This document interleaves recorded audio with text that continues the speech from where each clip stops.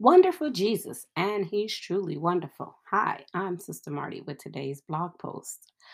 Why miracles don't bring devotion. First Corinthians chapter 10, verses 1 and 5. Moreover, brethren, I do not want you to be unaware that all our fathers were under the cloud, all passed through the sea, but with most of them God was not well pleased, for their bodies were scattered in the wilderness. I've been a Christian for over half a century. I know I have some of you wondering how old I really am, but suffice it to say, I've been walking in the way for a long time. Even now, after all of these years, I have a difficult time understanding people. As I was meditating on the Lord, it got me wondering how we can all live in the same world, see the majestic beauty of the earth and experience the grace of God, and yet some still reject him. Paul, in writing to the church at Corinth, started this particular section of his letter by stating he didn't want us ignorant concerning what happened when Moses led the children of Israel out of Egypt. In essence, he was sharing a well known event with them to make a point that I believe needs to be made today. Paul said that all of our ancestors, those who were in Egypt, were under the cloud. In Exodus 13, 21, 22, we see what he was referring to. And the Lord went before them by day in a pillar of cloud to lead the way, and by night in a pillar of fire to give them light, so as to go by day and night. He did not take away the pillar of cloud by day or the pillar of fire by night from before the people. The cloud of God's glory was present for all to see. Throughout the day, the cloud led everyone away from Egypt, bondage, and their past. The pillar of cloud led them all to a brighter hope, a better tomorrow.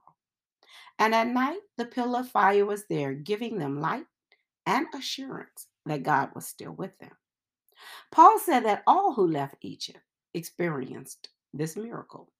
Then Paul said that all, that means everybody, passed through the sea. When the waters parted, none was left behind. They all crossed over. Exodus 14:21 through 22, New King James Version. Then Moses stretched out his hand over the sea, and the Lord caused the sea to go back by a strong east wind all that night, and made the sea into dry land, and the waters were divided. So the children of Israel went into the midst of the sea on the dry ground, and the waters were a wall to them on their right hand and on their left. Passing through the Red Sea should have been a deal maker between the children of Israel and God. Once they stepped in the riverbed that was dry, they should have rushed to the other side to give God their undivided devotion. Yet their praise, heartfelt and spontaneous, didn't seal their commitment. All ate the same spiritual food and all drank the same spiritual drink. First Corinthians 10, 3 and 4. Paul is referring to the eating of manna and drinking water from the rock, both miraculous experiences that were powerful examples of God's might and active engagement in their well being. But for them, it was still not enough. We know this because Paul said, but with most of them, God was not well pleased, for their bodies were scattered in the wilderness. Verse 5 of First Corinthians 10. In other words, God did everything he could to demonstrate his love for them, and it was never enough.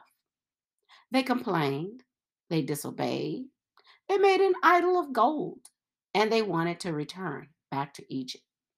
Event after event, miracle after miracle, forgiveness and more forgiveness. and deliverance after deliverance. And they still rejected him. I simply don't get it. I sit in the place of looking back over their journey and judge their ease of neglect to the God who is better than good to them. And it puzzles me. And I'm sure it puzzled Paul because his observation was that God wasn't pleased with most of them, and therefore they perished in the wilderness. I think about this today and realize that we're no different, and in many cases, worse than the children of Israel. I've heard people say that if God is real, where are the miracles? Well, he performed countless miracles for the children of Israel. They were faithless. Then Jesus came and he performed many miracles. And let me remind you of the response of the people. Acts chapter 2, verses 22 and 23. Men of Israel, hear these words. Jesus of Nazareth, a man attested by God to you by miracles, wonders, and signs which God did through him in your midst, as you yourself also know. Him being delivered by the determined purpose and foreknowledge of God, you have taken by lawless hands, have crucified and put to death. These words were spoken by Peter on the day of Pentecost, after all of the miracles Jesus had performed and after he had risen from the dead. Miracles are great and they are a powerful witness to the presence and power of God, but they don't cause the masses to believe today any more than they believed in the past. And to me, that's astonishing. I don't get it. So, if miracles don't draw people to having a committed relationship with God, then what does? And if miracles don't happen to make people love God and realize how good He is, then are they necessary for today? Well, I'm glad you asked because I have some thoughts on the subject. But God, who is rich in mercy, because of His great love with which He loved us, even when we were dead in trespasses, made us alive together with Christ.